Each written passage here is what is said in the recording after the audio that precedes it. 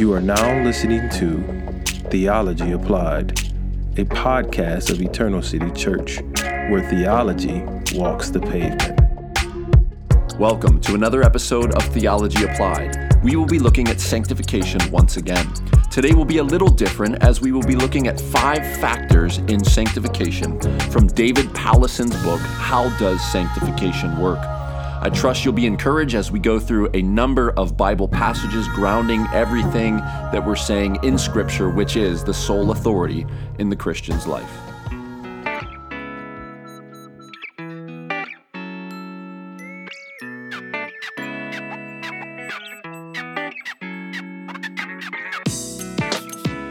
Welcome to another episode of Theology Applied, and we are going to continue in our Ordo Salutis journey. We're going to be in sanctification once again for part 3. My aim and hope is that we would spend quite a bit of time in sanctification because it's where we live the Christian life every day. It's where it plays out in real life stories, real life encounters with one another.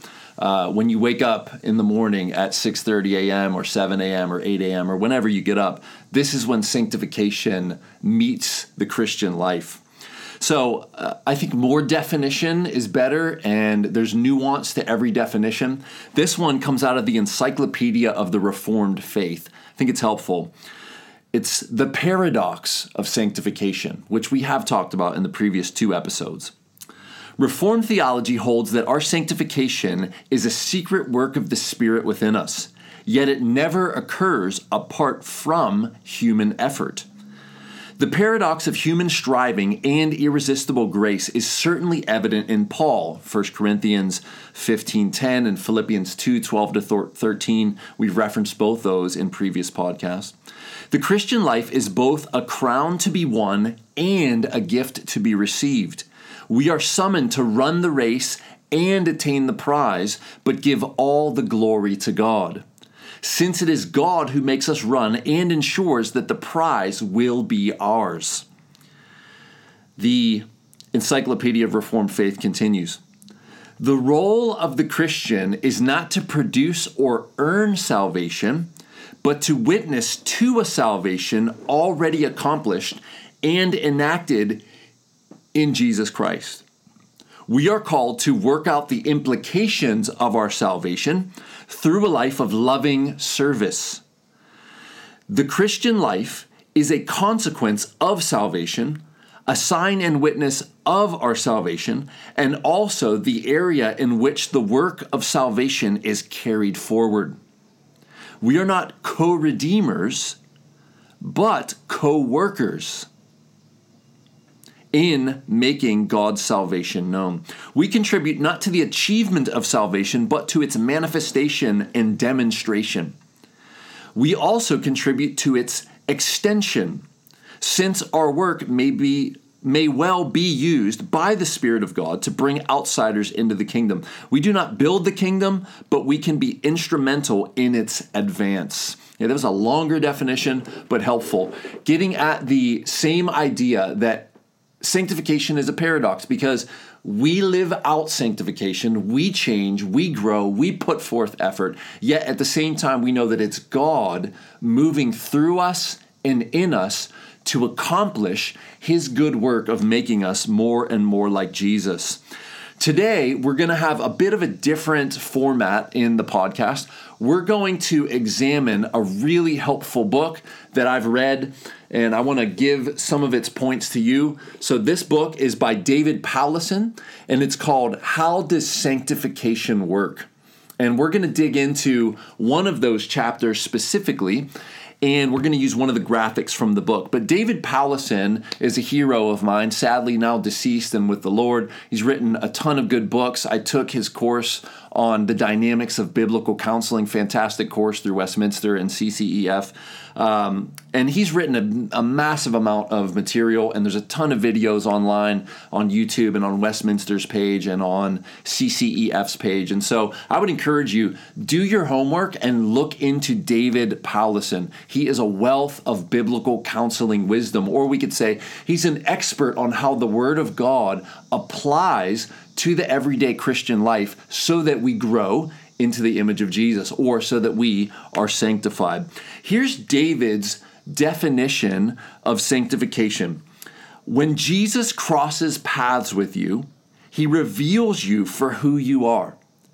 He precipitates decisive choices. In response to him, people change, either making a turn for the better or taking a turn for the worse. Whenever a person makes a turn for the better, sanctification is happening. There it is. Whenever a person takes a turn for the better, better described in God's word, that person is being sanctified. David continues, in the present tense, Christian, I add, your sanctification is now being worked out. God is working through your life on a scale of days, years, and decades to remake you into the likeness of Jesus. This is Romans 8:29. You are being progressively sanctified. You are being saved. David continues, we are all tempted to oversimplify. And now here's what David is getting at in this book. He is wrestling with the idea of we tend to be reductionistic when it comes to sanctification, or how do people actually change? How do we grow, or how does sanctification work? We tend to minimize it to one or two or three golden keys. And if you just get the golden key, you can unlock the door to sanctification and growth will happen. And we've talked about some of these golden keys, quote unquote, already. But David's argument in this book is there is no golden key because God uses many means, many methods, and a wide variety of means to change us and to grow us. So it's very dangerous for us to minimize or be reductionistic and make it one or two things. I think his main idea in the book is he's wrestling against the idea of just remember your justification and you will change. If you remember about a decade ago, that was very popular. It's all you need to do to be sanctified is look back on your justification. Remember that you're justified. Maybe preach the gospel to yourself. Remember the gospel. Remember you're right, not because of what you do, but because of what Jesus has done. You are in Christ and God is pleased with you because you're in Jesus.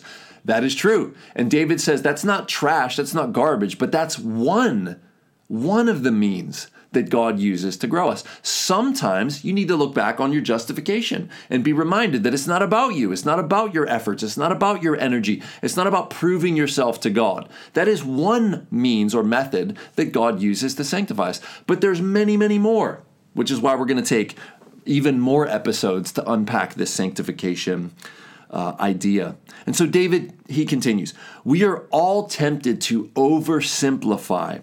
We long for one key truth, a secret principle, the foolproof technique, some life-changing experience that makes everything different from now on. In other words, we want an event, we don't want a process.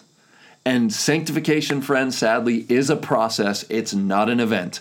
And so if you're looking for this one event, maybe you have this idea that if I just go to this seminar, or if I go to this conference, or if I just adapt this new idea in this book, everything will change. This event will change me. That's not how this works. Maybe if I get filled with the Holy Spirit and experience a new birth, not the new birth, but a new birth, perhaps that will propel me into this new godly life, this deeper life, this higher life. Perhaps this event will change me. And this is what David's arguing against. It's a process, not an event.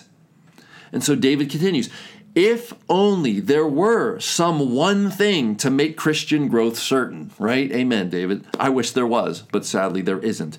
But there is no single key. A single truth harped on will disappoint even its devotees. That's a good point. David's a fantastic writer. I encourage you, pick up any of his books, his Journal of Biblical Counseling articles. He has a ton of them. He's a fantastic writer, a very gifted writer.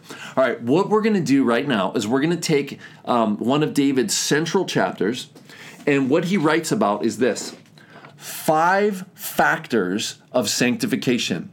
And you can see his little graphic there. The foundation is that God changes you, because that is the foundational truth, and we're going to unpack each of these. God changes you. Number 2, truth changes you. Number 3, wise people change you. Number 4, suffering and struggle change you. And number 5, you at the center change.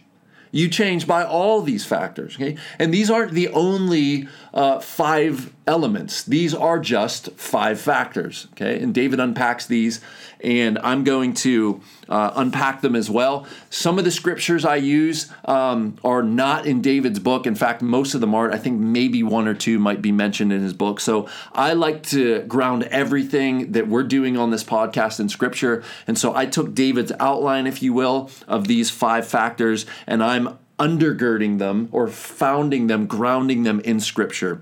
And so I think that's right. Number one, the foundation, God changes you. God changes you. This is the number 1 element. Without this element, there is no change. If God is not involved, if God is not working, if God is not moving, and essentially in the new covenant by his Spirit, we do not change.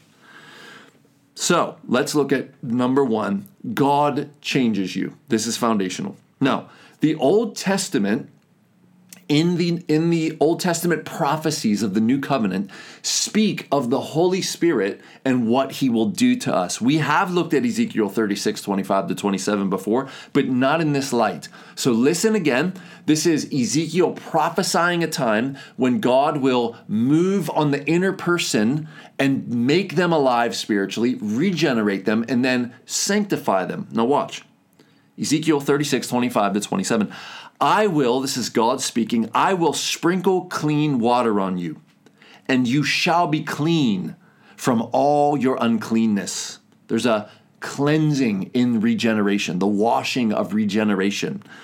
And from all your idols I will cleanse you. I will cause your worship to align and be towards me. You will worship me, the Father, Son, and Holy Spirit. And I will give you a new heart, and a new spirit I will put within you. And I will remove the heart of stone from your flesh and give you a heart of flesh. And I will put my spirit within you. Now watch this. I will put my spirit within you and cause you to walk in my statutes and be careful to obey all of my rules. What will result from God working in us, this regeneration, and his Spirit being put in us? Well, I will cause you, notice the agent of power here is God. I will cause this. I will cause you to what? To walk in my statutes. In other words, to obey my revealed will. I'm going to make this happen. I'm going to do this to you. I will cause you to walk in my statutes and be careful to obey all my rules. I will cause you to obey. Now, this isn't the only place in the Old Testament that we see this. Another Old Testament prophecy of the New Covenant can be found in Deuteronomy 30, and I'm going to hone in on verse 6. So listen to this. And the Lord your God will circumcise your heart. That's imagery for New Covenant. Circumcision of the heart is this new heart, new flesh heart that's pliable, new spiritual life within you, the Holy Spirit within you. That's all wrapped up in circumcision of the heart. Paul gets into this in Colossians. If you're interested, Colossians 2, you can read all about that. The Lord your God, Moses writing to the Israelites, the Lord your God will circumcise your heart and the heart of your offspring. Now look what will result. So that, this is what will result, so that you will love the Lord your God with all your heart and with all your soul, that you may live. So the result of this circumcised heart, or New Testament looking back, the new birth or regeneration, what will result is that you will love God. Now, God puts that love within you. Now, the reason this applies to sanctification is Jesus told us this in John chapter 14, 15 through 17. Listen to this. He says, if you love me, he's speaking to his disciples in the upper room, if you love me, you will keep my commandments. Okay, so let's put those two texts together. Deuteronomy 30 verse 6 and John 14, 15. Deuteronomy says, I will circumcise your heart, I will cause new birth, and I will cause you to love the Lord your God with all your heart and with all your soul. Now Jesus says to the disciples, if you love me, then you will keep my commandments. Now, what we do with that verse is we twist it around and we think, oh, I'm not obeying the commands of God, therefore I don't love him. But that's not what Jesus said. Listen, if you love me, something will result. You will keep my commands. So it's not the keeping the commands that proves that you love God. Rather, it's the more that you love God, the more you're going to keep his commands. Look, one causes the other. If you love me, then you will keep my commands. So the loving God causes the keeping of commands. And in Deuteronomy 30 verse 6, the result of the new birth is God will put his love for himself in us. The love for God then causes us to keep commands. Get that straight, friends. So you want to focus on loving God, like passionately. Pursue him. Spend time with him. Get to know him just as you would a girlfriend or a boyfriend or a fiance. You want to get to know them, and you do get to know them so that you know that you want to spend the rest of your life with them. In a similar way and not in a similar way, in a much higher way. Yes, Jesus is the spouse of the church, but he's not your spouse individually. So you focus on loving God as a creature loves the Creator, as one who is saved loves the Savior, but know that this isn't the love that you create in yourself or that wells up from within. This is a love that is created by God himself, by the third person of the Trinity, right? The first fruit of the Spirit is love. And so it's God who puts the love in us, and then the more love that we have for God, the more we want to keep his commands. Let me continue with John 14. If you love me, you will keep my commandments, and I will ask the Father, and he will give you another helper, or you could translate that advocate or counselor, someone to direct you or someone to defend you. Advocate, someone who's on your side. Or helper, all are a legitimate translation.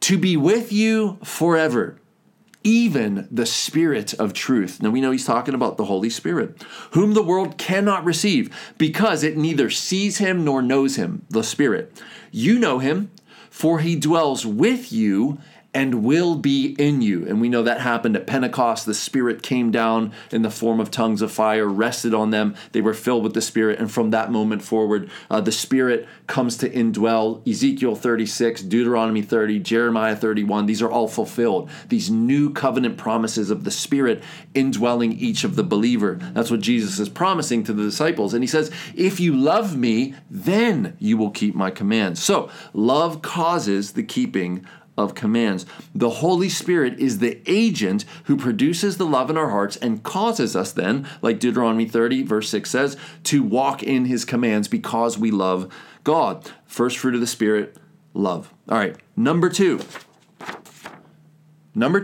truth changes you. Truth changes you. Now this is true. Now, friends, for me, I got to make a confession here. I was all about truth in my early days as a Bible teacher. And I had it firmly fixed in my mind that if you were going to change, what you needed was right doctrine. You needed to get your theology straight. You needed to understand. You needed to get the word right and get it in your head, get it filled up in your body. And by that, you will change, you will be transformed. I was very reductionistic and I was very confused when some of my friends at the time who had great theology, they knew a lot of truth, they could quote a lot of Bible verses. Some of them stuck in terrible sins and addictions, and some of them left the faith altogether. And it just baffled my mind. And the reason I was baffled was my fault. I was being reductionistic, thinking what changes or sanctifies or grows a person is truth only. It's not true. Truth does change you, but it's not the only thing that changes you. Okay? So God changes us foundationally. Number two, truth changes you. The Word of God changes you. Now, John 17, 15 to 19. Jesus is doing his what's called the high priestly prayer. He's about to go to the Garden of Gethsemane, and he's praying for the disciples. And then by extension, he says, not just them, but those who will believe in their word, in their message, us, ultimately, 2,000 years later. So Jesus prays in this prayer to God the Father for the disciples, by extension us. He says this, verse 15, John 17. I do not ask that you take them out of the world, but that you keep them from the evil one. This is like the Lord's Prayer. Lead us not into temptation. Deliver us from evil or from the evil one. They are not of the world, just as I am not of the world. And then listen to this. Sanctify them in the truth. Your word is truth. A very familiar passage. But did you notice what Jesus says? Set them apart, make them holy, change them, grow them in the truth. And then he tells us what the truth is. Your word is truth. Now, remember where we're at in redemptive history here. The Old Testament, the 39 books of the Old Testament are what Jesus has in view here. But in addition, Jesus has spoken many words to them, and Jesus is himself the Word of God. And the disciples, Matthew, Mark, Luke, close to one of the apostles, a disciple for sure. Matthew, Mark, Luke, and John wrote Jesus' words down. And so Jesus, being the Word of God made flesh, John 1, speaking the Word of God, what we think of as the Bible, God's inerrant word, he is saying, this word is truth, and it will sanctify you. It will grow you. It will set you apart. It will make you holy. Verse 18, as you sent me into the world, remember, he's praying to God the Father, his Father, so I sent them into the world. And for their sake, I consecrate myself. Now, that could be translated, I sanctify myself. Now, the reason that's a little weird is because we're like, well, does Jesus need to change and grow? And so that's why I think the ESV translators wrote consecrate myself. What it means is Jesus has set himself apart for this purpose to obey the Father's will. It's, Philippians says he learned obedience even to death on a cross. Jesus was sent into the world to accomplish the mission of the Father. And in that sense, he was set apart for this mission. This is what he came to do. He set his whole heart, soul, mind, strength on loving God and obeying him to accomplish what God asked him to do. And so this is what he means when he says, I sanctify myself, or I consecrate myself. I set myself apart for this task, this mission that you've given me, Father. And then he says that they also may be sanctified in truth. Okay? Now, in the Old Testament sense, sanctify, you remember, means to be set apart for a holy purpose. So the altar was sanctified. It was for the worship of the sacrificial system. You know, the shovels and the cups and the lampstand and the bread, the showbread. I mean, all that was sanctified. It was set apart for holy purposes. And so in that sense, it morphs a bit into the New Testament that we are sanctified. We are, yes, set apart for God's holy purposes, for his use, but it also means that we grow more and more and more into the image of Jesus. Now, Romans 12, 1-2, classic text on truth changing us. But remember, it's not just truth that changes us. It's one method, means that God uses to change us. Romans 12, 1-2, a very familiar text. Paul speaking to these Roman Christians after much gospel doctrine. He says, I appeal to you therefore, brothers. It could be brothers and sisters. That doesn't demand maleness there. By the mercies of God. So one translation says, in view of God's mercy, from the view of all that mercy I just laid out in the gospel, by the mercy of God, to present your bodies as a living sacrifice, okay? Holy and acceptable to God, which is your spiritual worship. You could translate that rational service. And what that means is, God has done so much for you. Is it not rational, just this should logically add up, that you should then, in response to his laying down his life for you, you should then livingly sacrifice for him. Doesn't that just make sense? Well, yeah, it does. It's your rational service, or the ESV says your spiritual worship. Now listen to this. Do not be conformed to the world. So conformed is a way of being. It's a way of living. It's a pattern that you live after. There's a way that the world does, and there's a way that Christians do. All right, and they're opposite. They're very different. In fact, Jesus said this in John 17, 15 and 16. He says, they are not of the world, just as I am not of the world. Here, Paul's telling us in Romans 12:2, do not be conformed to the world. The world is under the satanic influence, and it has a way of being with the world, the flesh, and the devil, as opposed to the Christian, and you're to be out of that. You're set apart. You're sanctified. You're taken out of that environment, out of that place and position, and you're in a new environment. You're in a new place and position. And so don't be conformed. Don't look like that anymore. You're different. You're new. You're in light now. You're not in darkness. And so he says this, do not be conformed to the world or age, but be transformed by the renewal of your mind. Okay, let's pause there. Transformation, or we could say growth in godliness, being changed into the image of Jesus, here, Paul says, happens by the renewal of your mind. In other words, truth. Well, where do we find capital T truth? Well, we find it in the scriptures, the 66 books of God's revealed inerrant word. And so we get that truth into us, but not just in a theory or idea sense or a concept sense.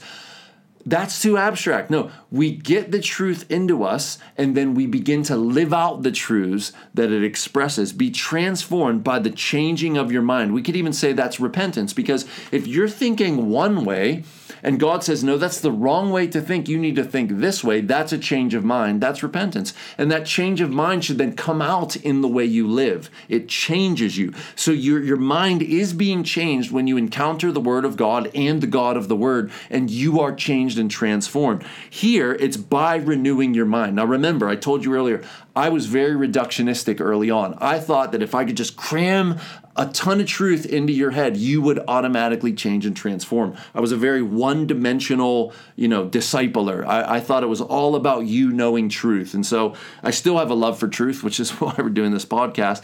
But I understand now, as I've grown a bit, there are more factors, more means, more methods that God uses to grow, change, and transform us. That by testing, you may discern what is the will of God, what is good and acceptable and perfect. Now, a little bit of clarification there.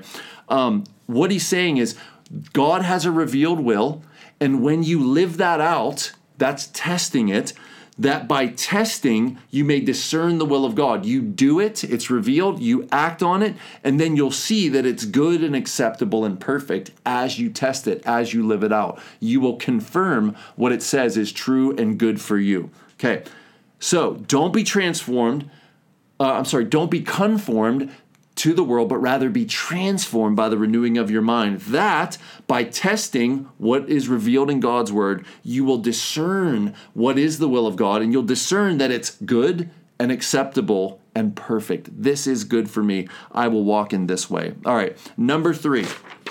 Number three is wise people change you. Wise people change you. Okay? Now, this is huge. This, I would say, is when I talk to people and I have conversations with them about how they grow and when they grow, God seems to be very fond of using people to influence and change other people. And so perhaps it's a conversation where the word of God is being used and spoken, a counseling, a discipleship, a preaching, a teaching, but it's coming through a person. And so God uses people as often his main method for how people change. In fact, Ed Welch, another CCEF, brilliant PhD, teacher, he wrote this book called Side by Side. And the secondary line is walking with others in wisdom and love. This is a great book. We actually went through this book at Eternal City Church. We used it for discipleship. It's a fantastic book. It's all about how you, as a Christian, walk with others in wisdom and in love, and how God uses you potentially to change other people. This is what God wants for you. He wants you to make disciples who make disciples. Are you sitting around not doing what God told you to do? He wants you, as a part of your sanctification, to be about the business of seeing others transformed and changed into the image of Christ. He will use you, okay? And you need to have confidence that God can and will use you to change other people. Pick up some of these books and it will give you practical steps on how to do it. This is why we're doing the podcast. All right, number 3 from David. Wise people change you. Now, the Proverbs have to be used here because it's the wisdom book and the tagline is wise people change you. So here's Proverbs 13:20. David uses this one. Whoever walks with the wise becomes wise, but the companion of fools will suffer harm. Now, this is the idea of you speak like who you hang with. You become like your community. And this is purposeful. God made us to be imitators. You know, Paul says to his churches, look, what you've seen in me, what you've seen in Timothy, imitate, do it. Follow me, Paul says, as I follow Christ. This is a biblical feature. God made this to be the case. And so here, the writer of Proverbs is saying, listen, whoever walks with wise people will himself, herself become wise. We could say by extension, whoever walks with godly people, whoever has community with godly people, will become godly. The opposite is true, but the companion of fools will suffer harm. In other words, if you hang out with people who are doing dirt and that's your main community, we're not talking about evangelism here, we're talking about your community, your people. You're kicking it with people who are doing dirt and sinning against God and living in rebellion to Him. Don't be surprised if you're walking like they walk, because this is a biblical truth. Community matters, friends. And for those of you who think, oh, it doesn't matter, I don't need the church, I don't need any other Christians, it's no wonder you're not doing well in this Christian life, because you're not living out the revealed will of God. No surprise. And I'm trying to help you. It's a gentle exhortation, or perhaps, if you will, a loving rebuke. I'm trying to encourage you. You need Christian community. Here's what we often do, friends. We're living at a low level, Christianly speaking. We're very low in our godliness. And so we surround ourselves with other people who are low level godliness so we don't feel guilty. Like, I don't want to feel terrible about the way I'm living, so I'll just surround myself with community of people that look just like me. And this is why you feel guilty when you come around other people who are more sanctified than you. Perhaps they're more loving, perhaps they know more scripture. Now, we're not talking about self-righteous, arrogant pricks. We're not talking about that. We're talking about true Holy Spirit produced godly people. You might feel inferior, and so you don't want to be around those people because they make you feel guilty, because their very presence points out your inadequacies. Friends, don't think that way. Rather think, I will aspire to grow, and if I am with these type of people, it will rub off on me by the Spirit. My community will shape me. This is why God creates the church. The church is not buildings and websites and policies and procedures. No, it's people. And so the community of the church is filled with immature and mature. And we want to make sure that those who are less mature are around more mature people, because you will be shaped by that. This is God's design. All right. Proverbs 27:17, a famous passage. Iron sharpens iron. Okay, at the grinding wheel, the axis sharpens, the sparks fly. Iron sharpens iron, one man sharpens another. Okay, this is God's design. God made us to sharpen each other, to rub on each other, even in conflict sometimes, and we stay together even in that conflict. We are challenged by one another. Sometimes we're rubbed the wrong way by each other. I mean, sparks don't fly for no reason. It's because there is friction happening, and friction doesn't always feel good. And so just because there might be friction in a Christian relationship, perhaps that's a good thing, because you're being sharpened. We bump up against other people, and it challenges us. This is the design of God. Don't run away from it. How many people change churches as soon as the friction shows up? Meanwhile, this is the means of God to change you. All right. As iron sharpens iron, so one man sharpens another. Proverbs 22:24-25. Make no friend with a man given to anger. Okay, now, not somebody who gets angry, rather given to anger. This is what personifies them. This is, if Jesus is the truth, this person is the anger. This means that someone is so given to anger. They're such a short wick that every time you're around them, there's an angry outburst and something or someone gets broken. That's the idea here. Make no friendship with a man given to anger, nor go with a wrathful man, lest you learn his ways. See how the community is rubbing off in this verse? Lest you learn his ways and entangle yourself in a snare. Now, this is a negative. Yes, those who walk with the wise grow wiser still. Those who hang with the angry end up in prison, right? Because you got into a bar fight and someone got cracked with a pool stick and now you're in prison. Or someone pulled out a gun because they were angry and you were all in the mix and now you're with them.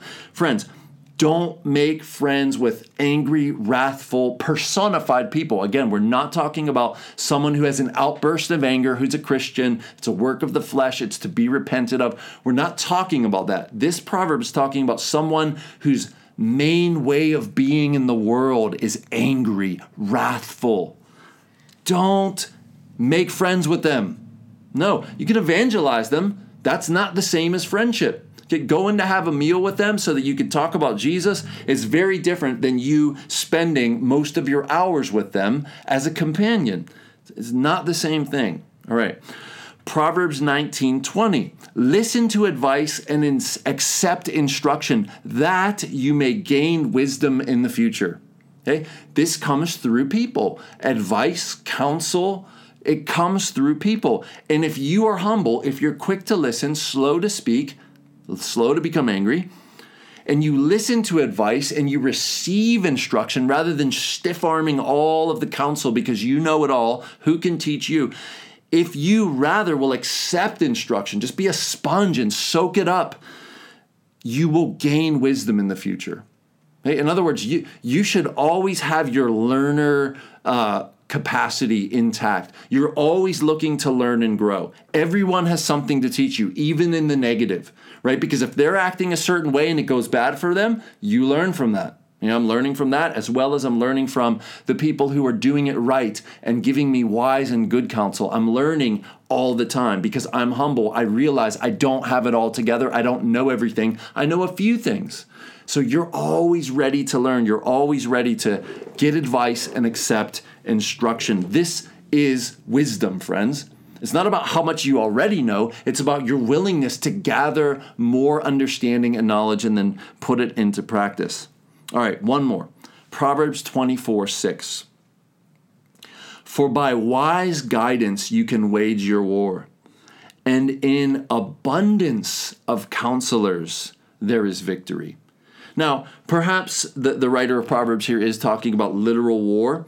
And when you have a lot of strategists in your camp, in your war camp, your war strategist meetings, you can have victory. But think about it on a lower level. Life is war. The Christian life is one of warfare. That's the language we're given in the scriptures. By the Spirit, put to death the misdeeds of the body. Your wrestle or struggle is not against flesh and blood, Ephesians 6. So we wage war with the armor of God. So here, you wage your war with an abundance of counselors. A lot of people in your life giving you helpful wisdom from the Word of God. In that, there's victory. That's what Proverbs 24:6 is saying. All right, let's move on to suffering and struggle change you. Suffering and struggle change you. Now, this is one that is potential. It's not automatic that if you're suffering and if you're struggling, this will automatically grow you into Jesus likeness. Rather, it has the potential to change you into Jesus likeness. I know for me personally, whenever things go bad and things crash and chaos suddenly dawns, I pray.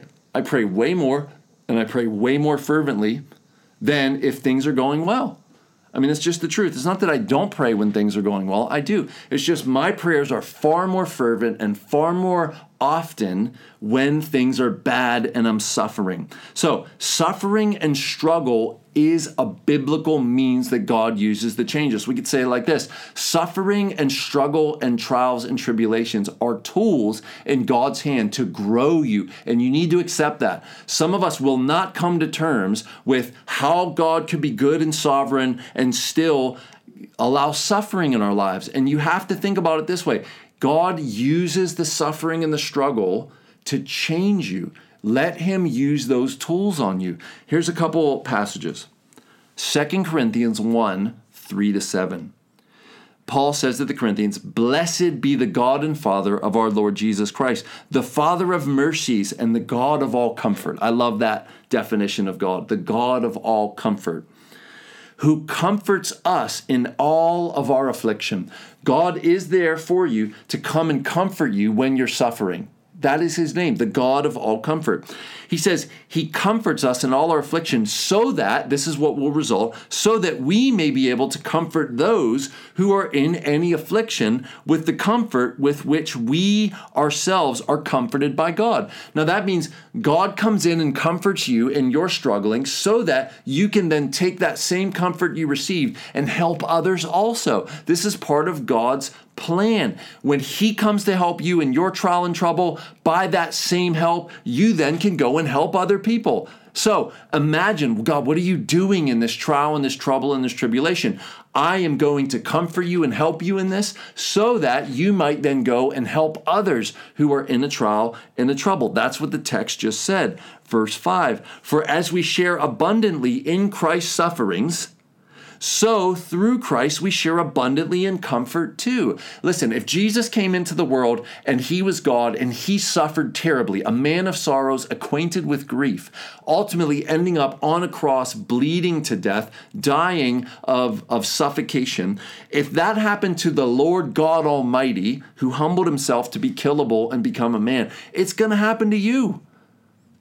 It's going to happen to you. If the world hated me, no, it will hate you also. Don't be surprised when trouble comes. It's coming. But just because trouble's there doesn't mean God isn't going to use it like a tool to grow you. If we are afflicted, verse 6, it is for your comfort and salvation. And if we are comforted, it is for your comfort, which you experience when you patiently endure the same sufferings that we suffer. Verse 7, last one. "Our hope for you is unshaken, for we know that as you share in our sufferings, you will share in our comfort." And so this text summed up just means God comes to comfort us, help us in our suffering so that we can then go and help other people in their suffering. This is one of the things God is doing in suffering. He's getting you through so that you then might help others get through some of the same things. Don't be surprised if some of the same things you've had to wrestle with in life are the very things that God uses to then go and help other people who are experiencing the same things that you've experienced. James 1, 2-4, classic text on how God uses suffering. "Count it all joy, my brothers," or brothers and sisters, "when you meet trials of various kinds." Count it all joy or consider it joy when you face trials of various kinds, all kinds of suffering, all kinds of trials. Why, James? Why would I count it or consider it, think about it, and put it in the category of joy? Why would I do that? "For you know that the testing of your faith produces" what? It produces something. It's doing something. What's it producing? Steadfastness. Okay, steadfastness is the idea that you are solid. You are not going anywhere. You are rooted like that tree in Psalm 1 planted by the streams of water, bears fruit in season. You're steadfast. Then verse 4, "And let steadfastness have its full effect." You remain steadfast over a long period of time. And the effect is what? That you may be perfect, complete, lacking nothing. Clearly, God uses trials of various kinds to make you immovable. And then that process of trials over the period of your life produces something. It has an effect. What's the effect? So that you're perfect and complete. In other words, you are sanctified. perfect and complete. Completion happens the day we see Christ. We know that we will be like him, for we shall see him as he is. Here's one more, Romans 5, 3-5. Paul says, not only that, but we rejoice in our sufferings, knowing that suffering produces endurance, steadfastness in James, endurance in Paul's. Now, endurance is the ability to keep going, right? We endure. Now, this gets into perseverance, which we'll hit in a later podcast, but suffering produces endurance, and endurance produces character. Character, sanctification.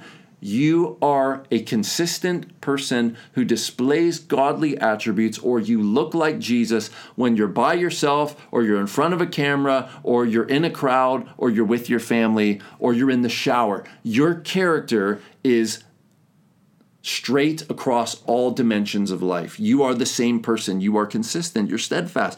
And character produces hope.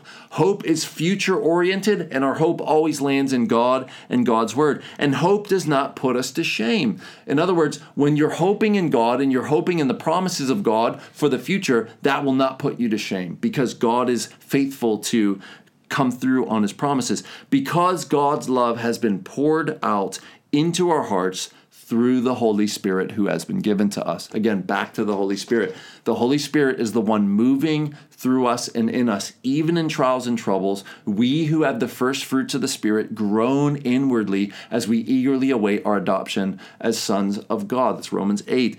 We will groan, we will suffer, but the suffering is purposeful. The trials are purposeful. Friends, you need to think of it that way. Okay, this is not meaningless suffering. God is up to something in this. He wants to grow me. He wants to change me. He wants to transform me.